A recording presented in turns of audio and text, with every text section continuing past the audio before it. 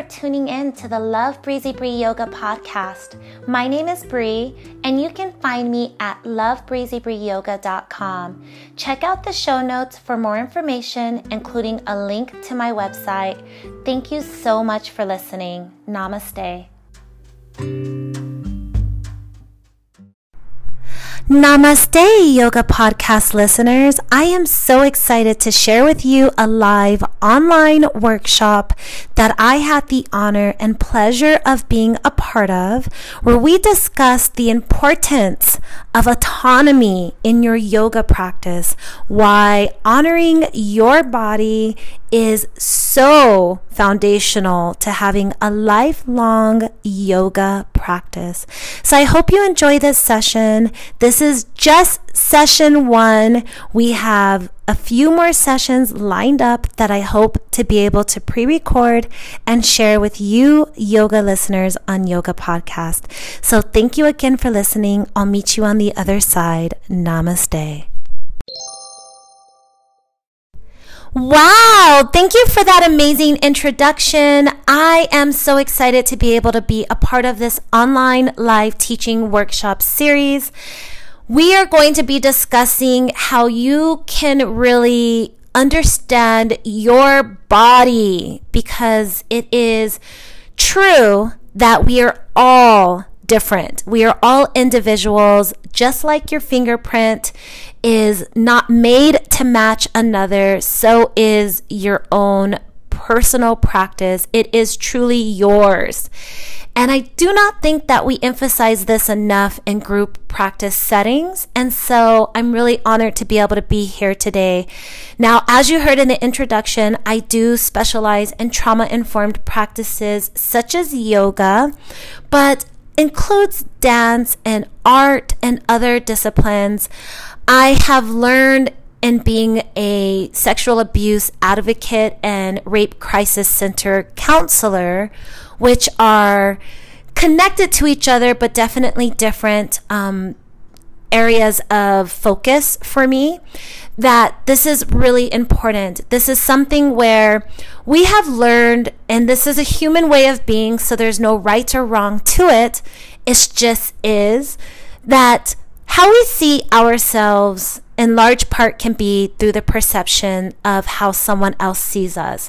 A lot of what we have to show up to in life is through someone else's thought process. So if we have to focus on a project for school or for work, it is based on the guidelines and rules and regulations of some other force outside of ourselves, right? It's someone else's rules, it's someone else's guidelines, it's someone else's thoughts, someone else's expectations. Very rarely is it our own. We have grown up this way, and there are many reasons for that.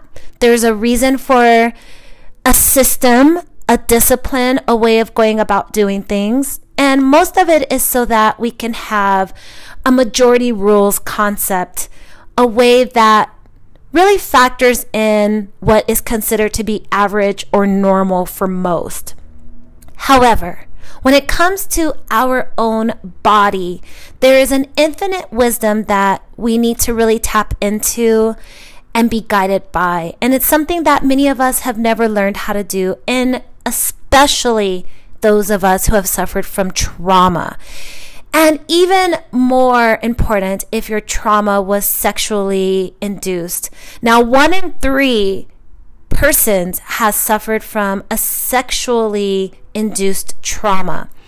Now, this doesn't mean that you were outright violated sexually, although it can. It could also be, micro transgressions of sexual traumas, which I'm not going to go into in today's workshop because that's not the purpose of it. But we will be hosting more in-depth workshops talking about sexual abuse and what that can look like and show up as in your own life. You'd be surprised how even just in society norms, those who identify as female might have more traumatic experiences that are sexually induced than those who are not.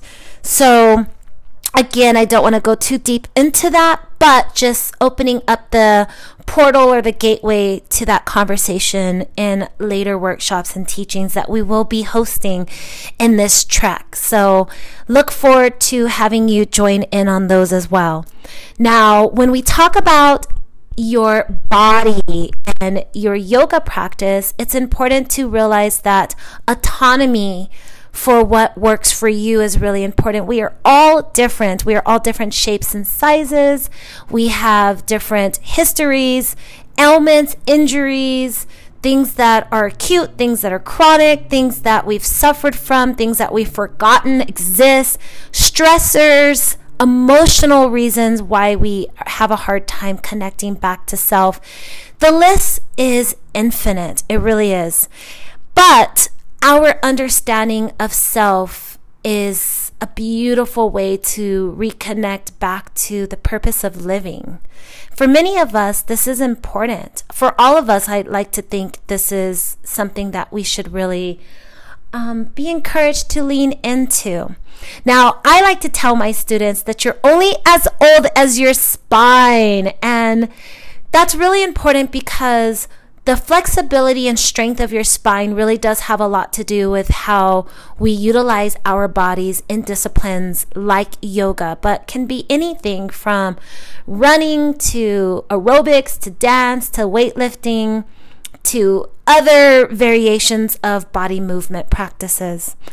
Now, when we think about yoga, though, one of the things that's important is how you can start to tap into what your body needs, but also honoring and respecting what shows up in a yoga practice, whether you're in a studio class, you're one-on-one with a teacher, you're in a private lesson, or you're just practicing for yourself.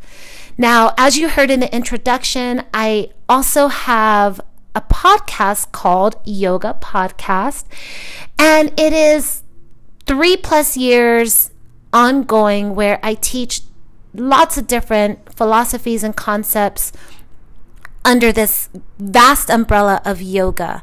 Yoga is a beautiful philosophy within itself with numerous disciplines that live under it, and it is a lifelong practice. Now, it is a physical practice, but it is so much more than that. But in thinking about the body, I want you to think about the body from not only physical, but also introspectively, right? Making that mind-body connection, which leads us into more of this spiritual awakening, which, yes, can be very esoteric, but is also just a beautiful self-identity process. We do that with the chakra system, which is something that I like to teach my students. Now, to give you a quick rundown, for many of you, this might be new information. For most of you, this might be something that you've heard before. When I think about the chakra system, I think about the root to rise idea, the concept of a tree that's really rooted beneath the earth's surface and rising up toward the sun being this spiritual awakening of understanding self from a deeper level, from a faith-based, hope-filled, dreamful idealism.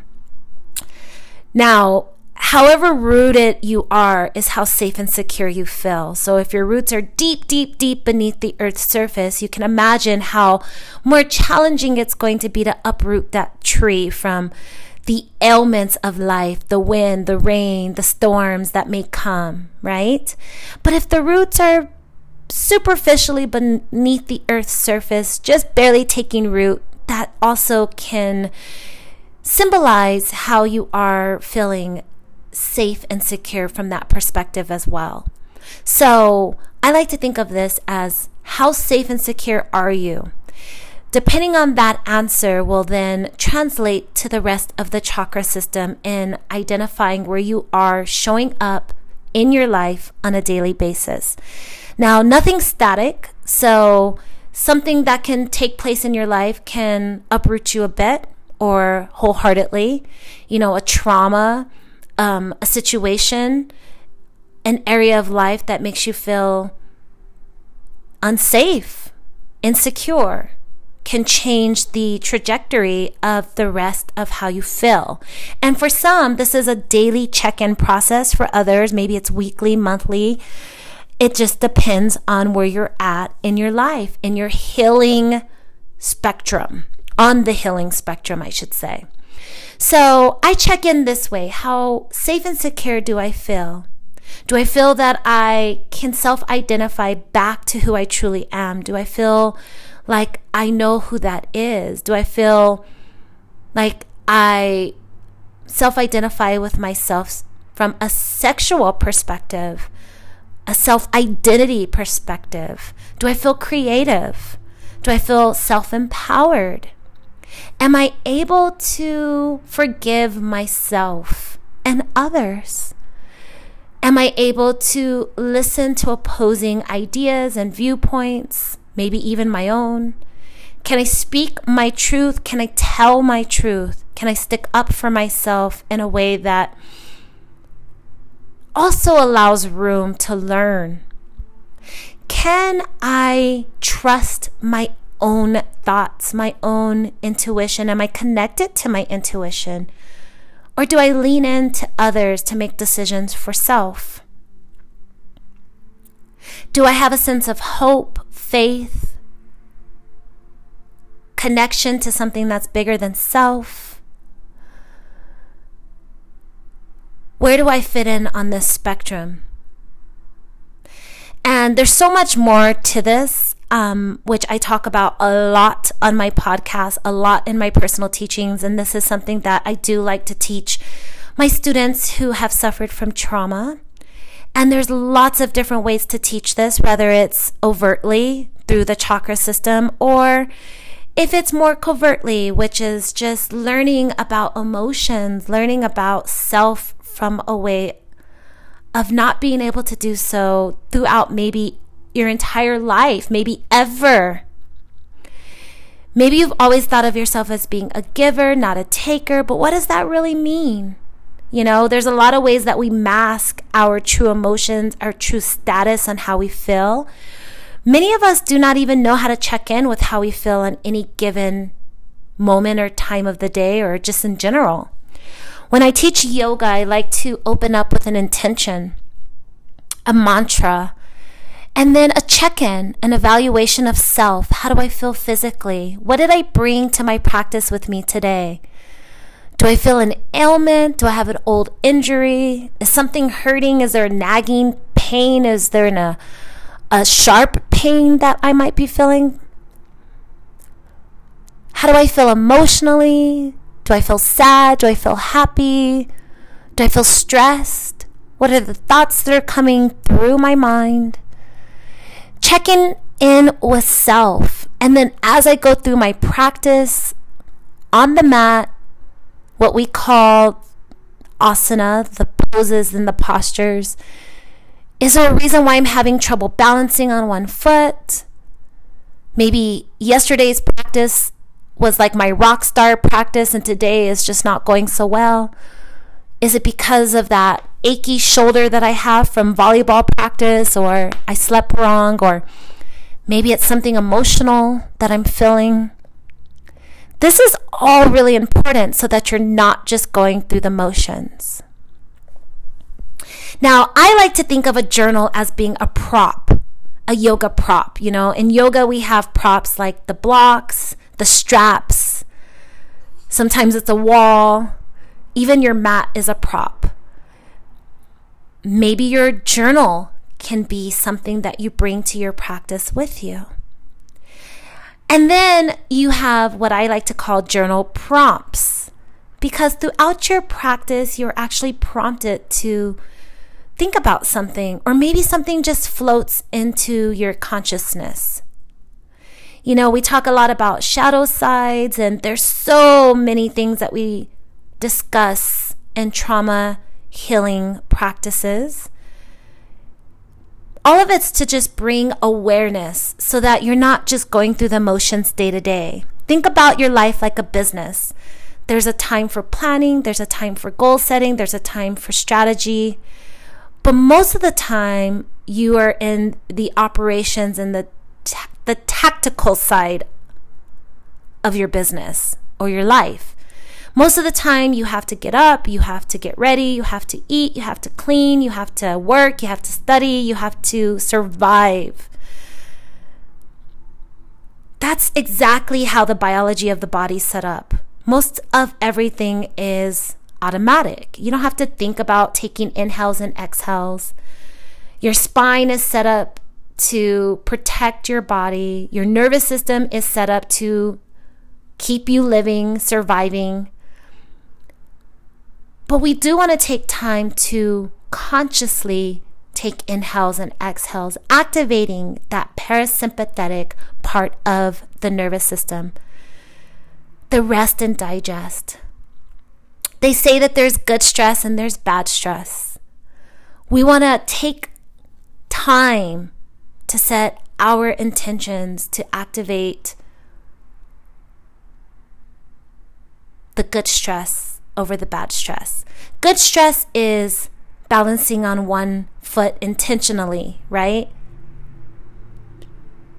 Yoga can be hard. Going on a run, lifting weights, taking that dance class, journaling, going to therapy. Those can all be good stress or good stressful events. Bad stress is running for your life, not knowing how to deal with emotions, processing how you feel, dealing with a trigger. Now, I am from the school of thought that most of us, if not all of us, have suffered from some form of trauma. And we have triggers that show up every single day. Someone can say something wrong and we are triggered. So we blow a very small comment out of proportion because we're not able to identify that it wasn't what that person said or how they said it. It was a trigger of something from the past.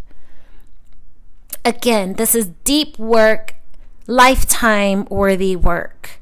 But so is your practice of yoga. It is a lifelong practice. Understanding your body, understanding how you think, why you feel the way you do, your belief systems, your spirituality, your connection of all of those things is important. But it is lifelong and it is not easy work. So, with all of that said, why do we emphasize the importance of getting to know your own body when we think about yoga? Especially when yoga has many systems already built into them, into the philosophy. We think about Bikram yoga, Iyengar yoga, maybe even Ashtanga yoga. You hear your yoga teacher telling you to modify a posture. I like to think of, instead of a posture being modified, I like to think of it as just being on a spectrum of levels. We're not taking a pose and changing it because you're not good enough to do it, so to speak, but rather we're progressing a posture from one polarity to the next. It is capable of all things on this spectrum. Just where do you want your body to be on that spectrum on any given day? Why is this important? Because it allows you to identify with what you need. And your needs are ever changing. You're not always going to want to do headstand or even be capable of it.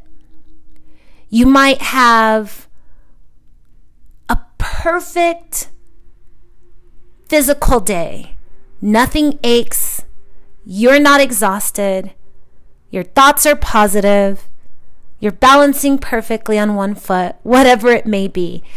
And the very next day, you might just be a little bit under the weather, a little exhausted, didn't eat properly, didn't get enough sleep. You have something on your mind. Something traumatic happened in your own personal life. But you're still needing to push through whatever that looks like for you. Yoga teaches us how to do that, not only on the mat, but off of the mat as well. So, I wanted to open with all of that because one of the things that I love about the teachings of your body, your yoga, is the idea of what stops me. When you show up to life, to your day-to-day life, you wake up, you give your gratitude to the day, you set your intention for what you want your day to look like. And as you go through your day, just like as you go through your yoga practice, a question that should linger in your subconscious should be, what stops me? And there may be a very valid answer to that. What stops me from touching my toes today? Well, I am having pain in my shoulder. Or, what stops me from being creative today? Maybe the answer is nothing. But it's a valid question to keep in the back of your mind. It also requires you to think about yourself introspectively, right? You're unable to focus on something externally stopping you if you're internally processing your thoughts first.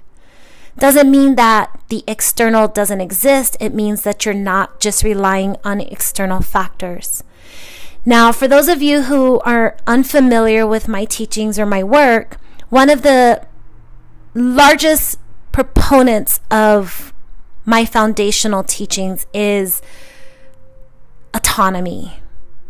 Finding sacred space, creating sacred space, and having a personal practice is so important to me as a yoga teacher and practitioner. Doesn't mean I don't believe in group settings, studio settings, but I do wholeheartedly believe in personal practices. Now, I take it a step further because I believe in intuitive practice where you just get on your mat or whatever, it doesn't even have to be a mat, and you allow your body to move. Now, I am a former dancer, and so part of me connecting back to my own self, as I am a trauma survivor as well, was just to be okay with my body, how I move, how I feel, and therefore being okay with how I think, my perception of the world. Now, our perceptions are ever changing because the moment you learn something new, your perception just changed.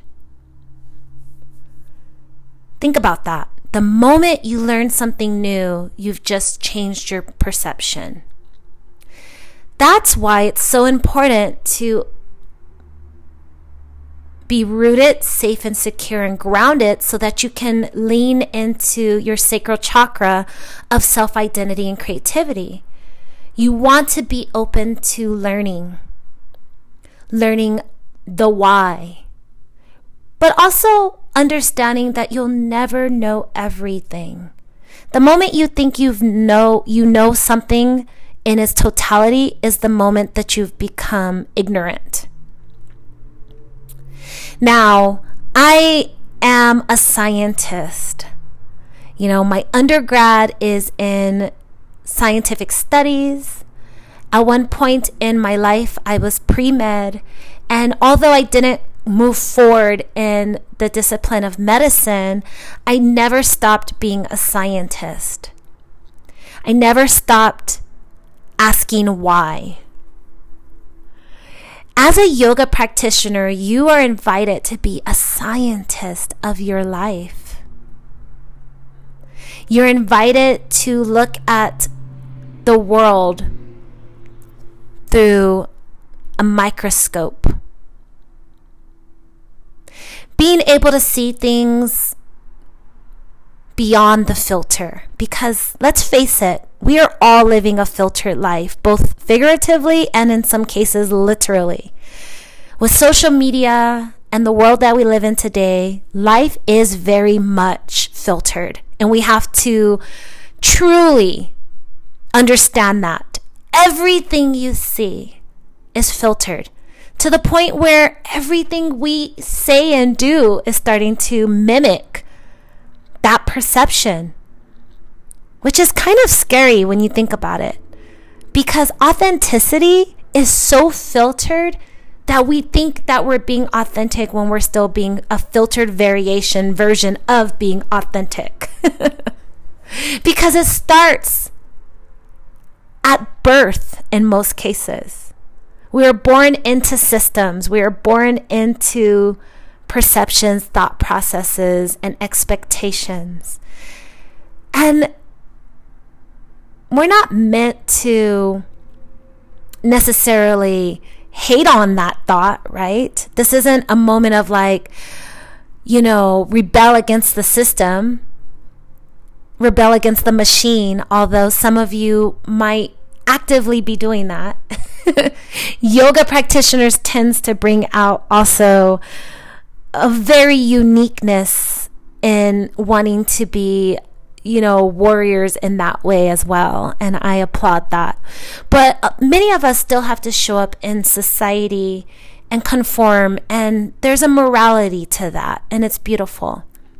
But when it comes to our own autonomy, I want you to be able to show up in your life every single day and know when you're masking and filtering and doing that with purpose, but when you're also being vulnerable and introspective and knowing the difference, because that's what brings upon true wisdom and self-identity. And that, friends, is the beauty of your body in your yoga. Now, I want to give a quick lesson, and it's not my lesson, although I will interject and reiterate it through my own perception and my own lenses. The history of teaching alignment in America as taught by Paul Grilly. And Paul Grilly is the best-selling DVD creator, Anatomy for Yoga. And many yoga teacher training programs utilize some of the similar and same teachings by way of the Yoga Sutras through Patanjali, but also in a systemic way, so that there's this average, which we will talk about a bit as well, way of going about teaching and practicing yoga. Doesn't make it right, but also doesn't make it wrong. Now, assuming that everyone is the same makes the teaching of yoga simpler, but unfortunately not safer. We are not all the same. Just as you would be ill-advised to take someone else's prescription drugs or drive while wearing someone else's glasses, an alignment cue that works well for one yoga student may be quite harmful to you. Now, where did this emphasis on universal alignment cues come from? When did the rules of alignment in yoga classes become the norm? Rules of alignment became both rigid and pervasive with the rise of the yoga teacher training program. Teacher training programs were rare until the late 1980s and early 90s. There were some yoga studios in Los Angeles and San Francisco, but their bread and butter were daily and weekly classes, not yoga teacher training programs. Now, before the rise of the yoga teacher training program, yoga teachers actually trained by just showing up and actively practicing. Therefore, when the head teacher needed a substitute, they would just choose from a regular practitioner. That practitioner would then guide more so than teach those classes. The yoga culture was similar to the surfing culture, which was you just learned from others and practiced on your own. You occasionally practiced in groups, but mostly you practiced personally, autonomously. When you did practice in groups, it was smaller groups and it was informal, not with what we know as today in studio practice. Studio practice really did come from the arts, such as such as dance, ballet, those types of arts. Those were very structured artistic forms of practicing any discipline. And yoga then became an art form in that same way. Now, yoga did benefit from those modern fitness group classes that were inspired by those art forms such as ballet and dance by way of gymnastics, aerobics. And this isn't just a Western idealism. This is something that Indian yogis that traveled the Western culture brought about. So it's not good and it's not bad. It's just is, okay? Now, yoga probably, and some believe, would maybe have never become popular if it wasn't for the vinyasa style of yoga. Pattabhi Jois, the creator of this style, this Ashtanga style, is what really started to create these larger group-like classes. This very athletic type of yoga, this what later became a more hot yoga influenced practice that we later saw with Bikram and the likes. This started to explode in such a way that there needed to be teachers produced quickly, or at least rapidly. Therefore, creating this 200-hour systemized idea of training.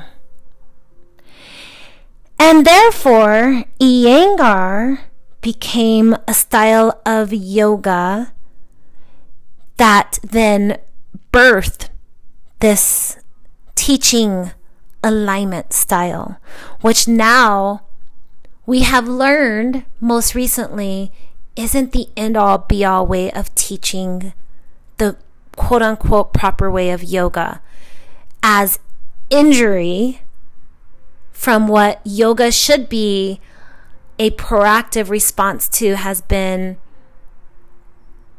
in a way, a producing factor of.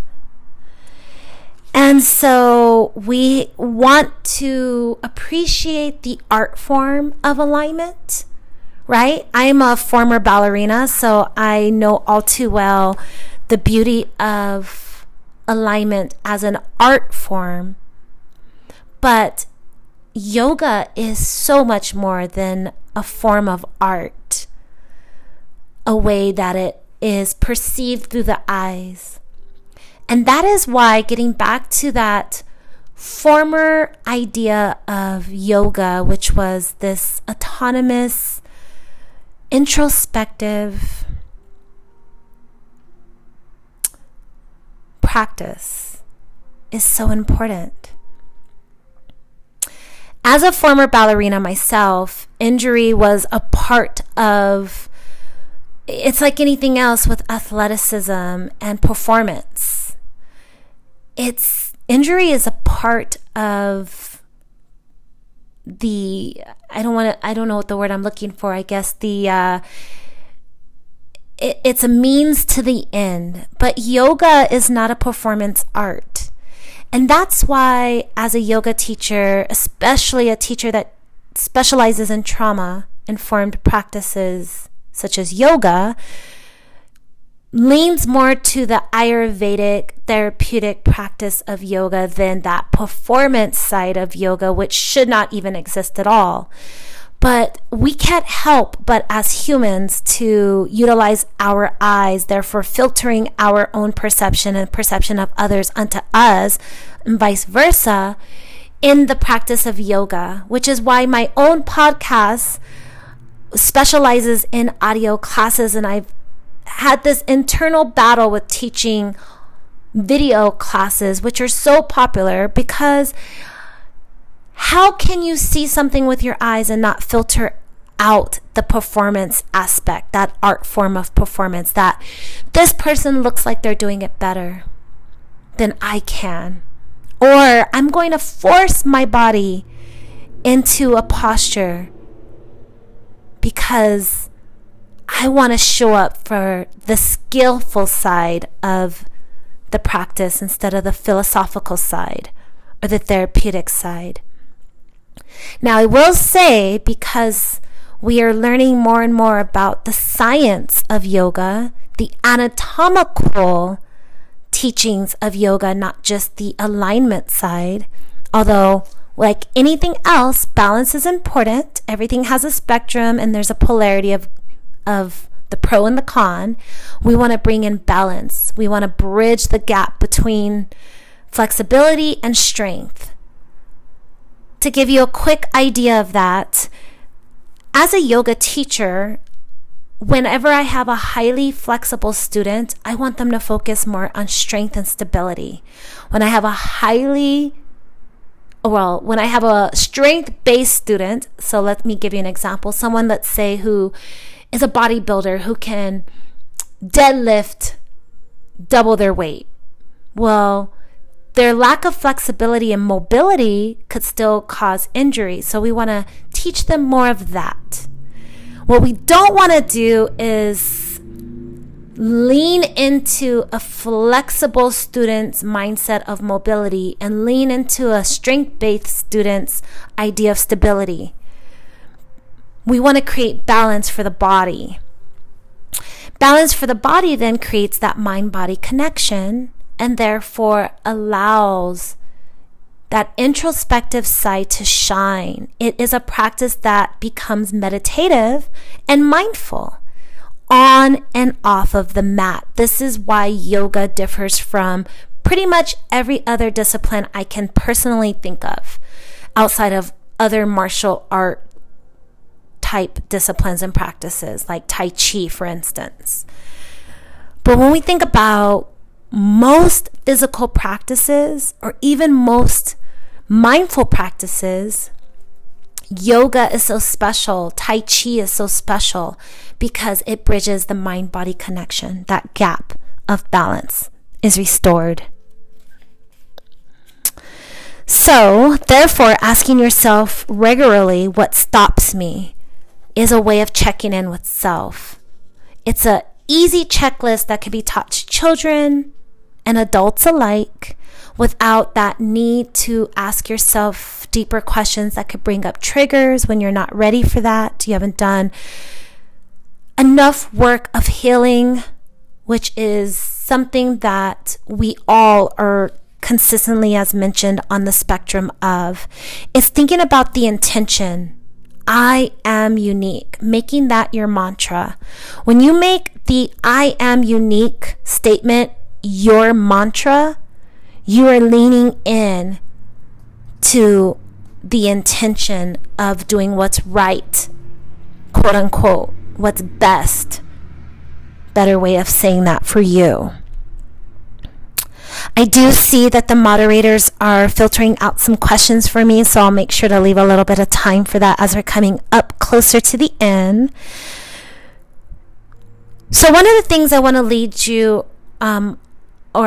you, I should say, with before we end this particular part of my session today, is making sure that you set an intention upon waking and you let go and allow your body to rest with intention for sleep. Just like when you set out to, I like to teach my students in trauma-informed practices, automatic writing. You open up your journal, you set the intention, you tell your mind to release and let go through unconditional love. And you allow whatever to come forward, with maybe a few journal prompts to come forward. And you write those down. And just like at a yoga practice, you begin your practice with an intention, but you end with Shavasana, which is a beautiful way to let go and release all that came before you, but also seal in all that was learned. Remember, we want to be the student of our lives daily. We never want to quit learning. That too is how I want you to think of your day. We do not actively need to remember to breathe, to digest, to do what our body is able to do in its own infinite wisdom throughout the day. But when we do take moments to intentionally take deep inhalations and exhalations, we do activate that parasympathetic nervous system. We do activate that rest and digest. We do let go of the need for our nervous system to overreact, because its entire goal is to protect and survive. We do lean into a more restful state of being. Even if it's fleeting, it is so healthful for the cells of our bodies. There's so much we still do not know about our own biology.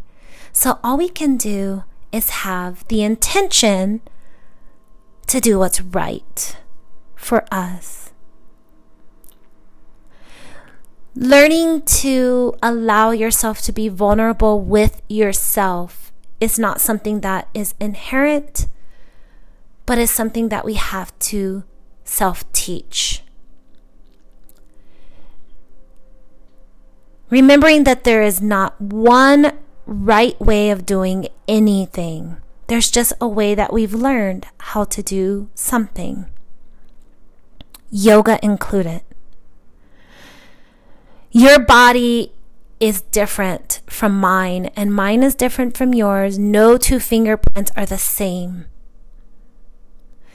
Learning to realize that everything that you see and do is filtered through a perception.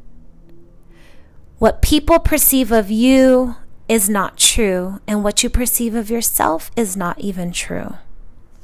And that is okay. Just understanding that sometimes takes the load off.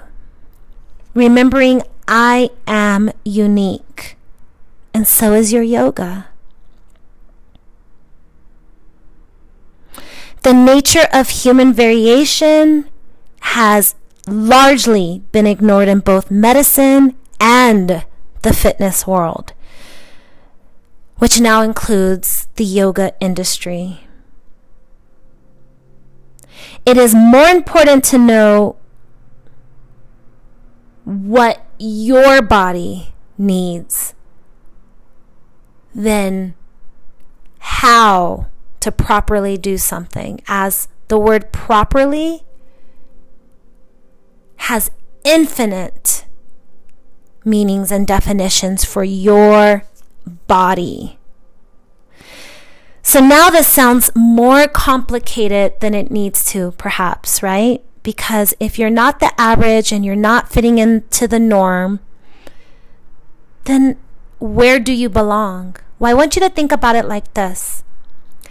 If I am teaching a prenatal yoga class, and the normal student to arrive to that class is a pregnant female, and the average pregnant female in that class is between the first and second trimester, that doesn't mean that I'm not going to have men in that class supporting perhaps the mother of their child. Doesn't mean I will not have women in that class that are not pregnant but are trying to become pregnant or postpartum. It doesn't mean that I will not have women in that class that are not in the third trimester. All those things are possible. It just means that the average and the norm are going to show up as the average and the norm. And it's only based on the statistics of my classes, where I live, when I teach, so on and so forth. So remembering that you can recognize what the average or the norm is for an alignment, a cue, a posture. But allowing yourself to appreciate that you may fall into that sometimes and out of it other times. And it could be based on anything happening at any moment in your life. If you practice yoga on a Saturday morning at 7 a.m., that practice might look different on a Monday morning at 7 a.m. or on a Tuesday evening at 6, or Friday afternoon at 1, or before you eat or after you eat, or if you're at a certain part of your menstrual cycle, if that is applicable to you, so on and so forth. There's so much data that you can analyze if that was something you wanted to do. But ultimately, the biggest part of being a scientist of your own life is to just respect yourself, your autonomy, your needs, and ask yourself that very question: what stops me? Knowing that you are unique and checking in with self. So, that concludes my session for today, Your Body, Your Yoga. I look forward to the next session that I get to teach. Thank you so much for having me here. I want to go ahead and answer a few questions that the moderators have flagged for me. The first question that looks like has been asked: what are some tips for a pain-free practice? Wow. So I am going to make an assumption that you mean physical pain, because as you know, I teach trauma-informed yoga, so pain shows up in lots of different ways. If you mean something else, definitely just type in the chat box. Pain-free practice. Well, first and foremost is identifying if you have any pain. If you have sharp pain, acute pain, pain that prevents mobility, prevents practice. A good example could be menstrual cramps, can be an injury that you're dealing with. Then your practice might not be physical at all. It might literally be legs up the wall or shavasana, or it might just be meditation or breath work. Working with a teacher one-on-one if your pain is chronic. Getting your medical professional to give you the permission that you might need if you are dealing with some sort of an ailment is really important. So your practice should never be painful, essentially, but understanding what levels of pain you experience is important. I sometimes suffer from just a lingering lower back pain, and it could be because I spend a lot of time standing, or I have some foot issues from years of being a dancer that just keep my hips a little bit out of alignment. So I'm constantly needing to work on hip openers in order to mitigate some of my lower back pain. But this is stuff that I know about my body. So if I show up to my practice and I have a little bit of an achy lower back, I don't really think about that as being something I need to be concerned with, more than I need to realize that I need to focus on certain postures or using certain props. So again, just learning about your body is really important, and identifying what that pain is. But some tips for having a pain-free practice in general is being well hydrated before you practice. This is important. It prevents possible, issues that might happen with pranayama work. Doing deep inhalations and exhalations could dehydrate the body. So making sure you're super hydrated. Also, keeping the mobility in your ligaments is important due to hydration. Digestive issues can come up if you're dehydrated. So you might have not to be too gruesome, but you might have, IBS or constipation because you are super dehydrated, which means you might have stomach cramps, you might have bloating, gas. All those things are going to affect your on the mat practice, especially if you're doing twists. Those things might show up during your practice and be really uncomfortable. So hydration is probably number one. Number two to hydration would be appropriate sleep, making sure you're getting enough rest. And those two things will really mitigate a lot of issues with your practice that are outside of injury and ailments. Another question here is, what do I advise to be some, am I reading this right? Yoga prompts or journal prompts for your yoga practice? Okay, I think I'm reading that right. It's a little mingled here. Well, if you're practicing on your own, let's say you're using a guided practice, like a guided audio practice, you can always press pause if something comes up, rather something triggering or something that prompts you to be more introspective, like a thought that you might be having during your practice. That's a good time to bring out your journal. You can set your intention at the beginning of your class that this is going to be a journal prompt class. You might have 3 questions already lined up. There's lots of guided practices. You can check out my podcast, Yoga Podcast. I have hundreds of audio yoga classes, some that are guided and mindful practices specifically for this purpose. But you can just set your intention at the beginning of your class. You can say, I want to utilize my yoga class today as a journal writing prompt class. So I invite ideas to flow through my mind. But it's such a beautiful practice. It could take over an hour if this is something you really want to delve deep into. You can light candles. You can set a mood. You can make this a weekly self-care practice. You can reward yourself with a delicious hot cup of tea that you sip on while you are journaling throughout your practice. You can pick 5 poses that, you journal with. And that might be something that you could do one-on-one with a teacher as well. That's something that I like to do with my students, where we have 5 postures. For instance, we'll do a balancing on 1 foot posture. We will do some sort of a bend, maybe forward fold or back bend. And then afterward, we will jot down what came up for us. Did we feel any ailments? Did we want to push our bodies further than our bodies wanted to go?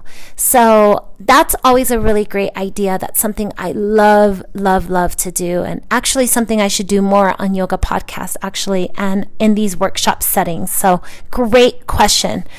Okay, the moderator tells me I have room and time for one more question.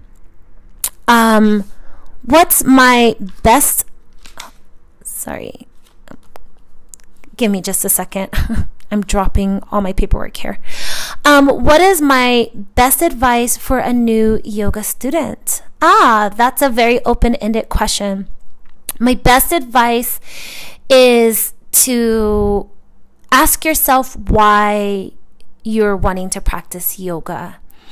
And not to judge your question back to yourself, but just understand your why. When I first came to yoga in a very intentional way, I had just finished running a kind of a painful marathon, and I had a knee injury, a hip injury, and I came to yoga asana practice purely to help heal some of that physical ailments. And I actually practiced hot yoga to help me through it. I also took a yoga for my back workshop that lasted like 6 to 8 weeks long because I was having lower back issues as well, and I wasn't aligning my pelvis right from all the months of running. That was my why, and it was important that I understood my why at that time because that helped me with my consistency and my commitment. So what is your why? Why are you wanting to practice yoga? And then as I got deeper into my yoga practice, it grew organically. And I think that's important. If you're not sure of your why, then investigate it, really stop and think about it, because you have a why. Even if it seems a bit superficial and you don't want to admit it to yourself, maybe your why is you want to do that handstand that you see on Instagram, or you want to look better in your yoga pants. I'm being really superficial here because for some, that is their why, and that is okay. But let's understand it, and then let's figure out how we can get deeper into the practice from that space. So just understanding your why and going from there. What are you hoping yoga is going to accomplish for you? What is your expectation? Because you have to do the work. Yoga does not do anything.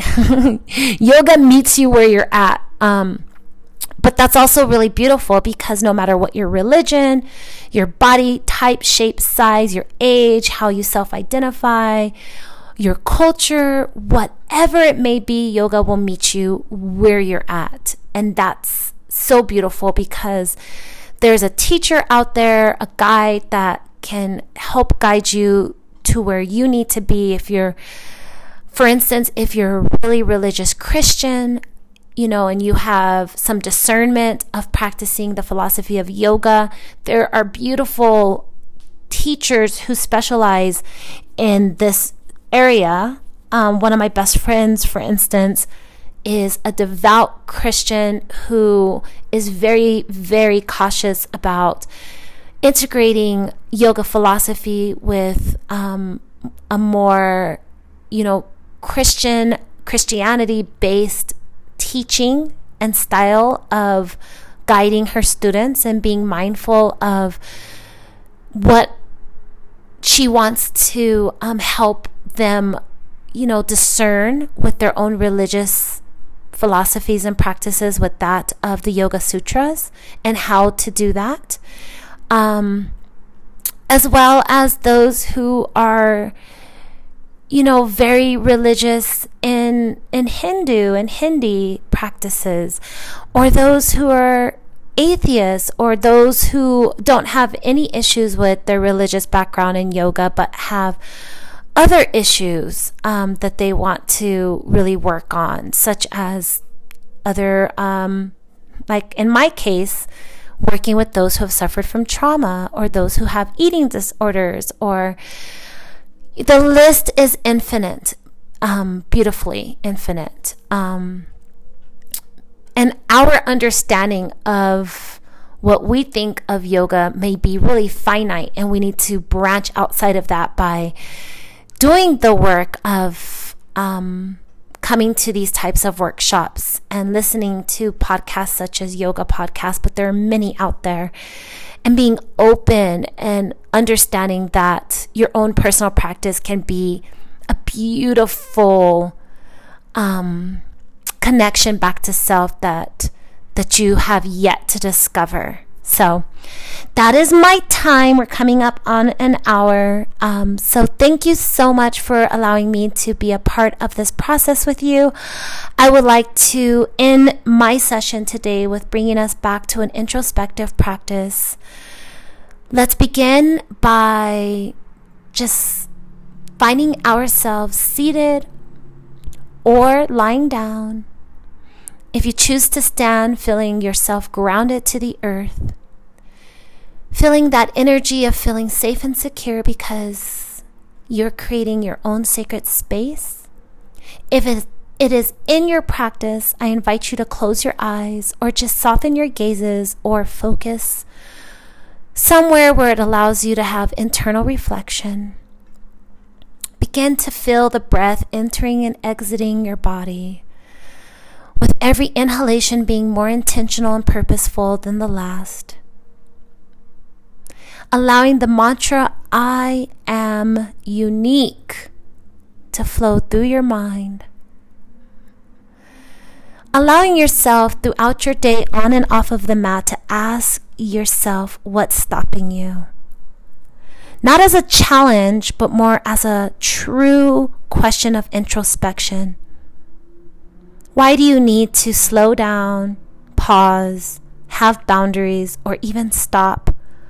Or do you? Can you go a little bit further? And if so, allowing yourself to do so. Remembering that there are many ways to practice yoga, as no two fingerprints are the same. Either are two practices, and understanding your own practice without the filter and perceptions of what others see you should do or what you see others doing, setting that aside so that you can truly connect back to self, being a scientist of your own practice, analyzing through journaling, trial and error, being patient and wise with your body so that you can mitigate harm and injury, but rather be proactive and activating the healthy benefits that yoga has to offer. Learning what's best, safe, and suited to you. Take a deep inhalation and exhale.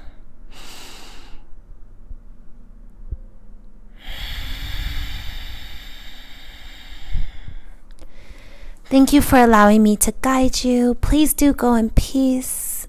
Namaste.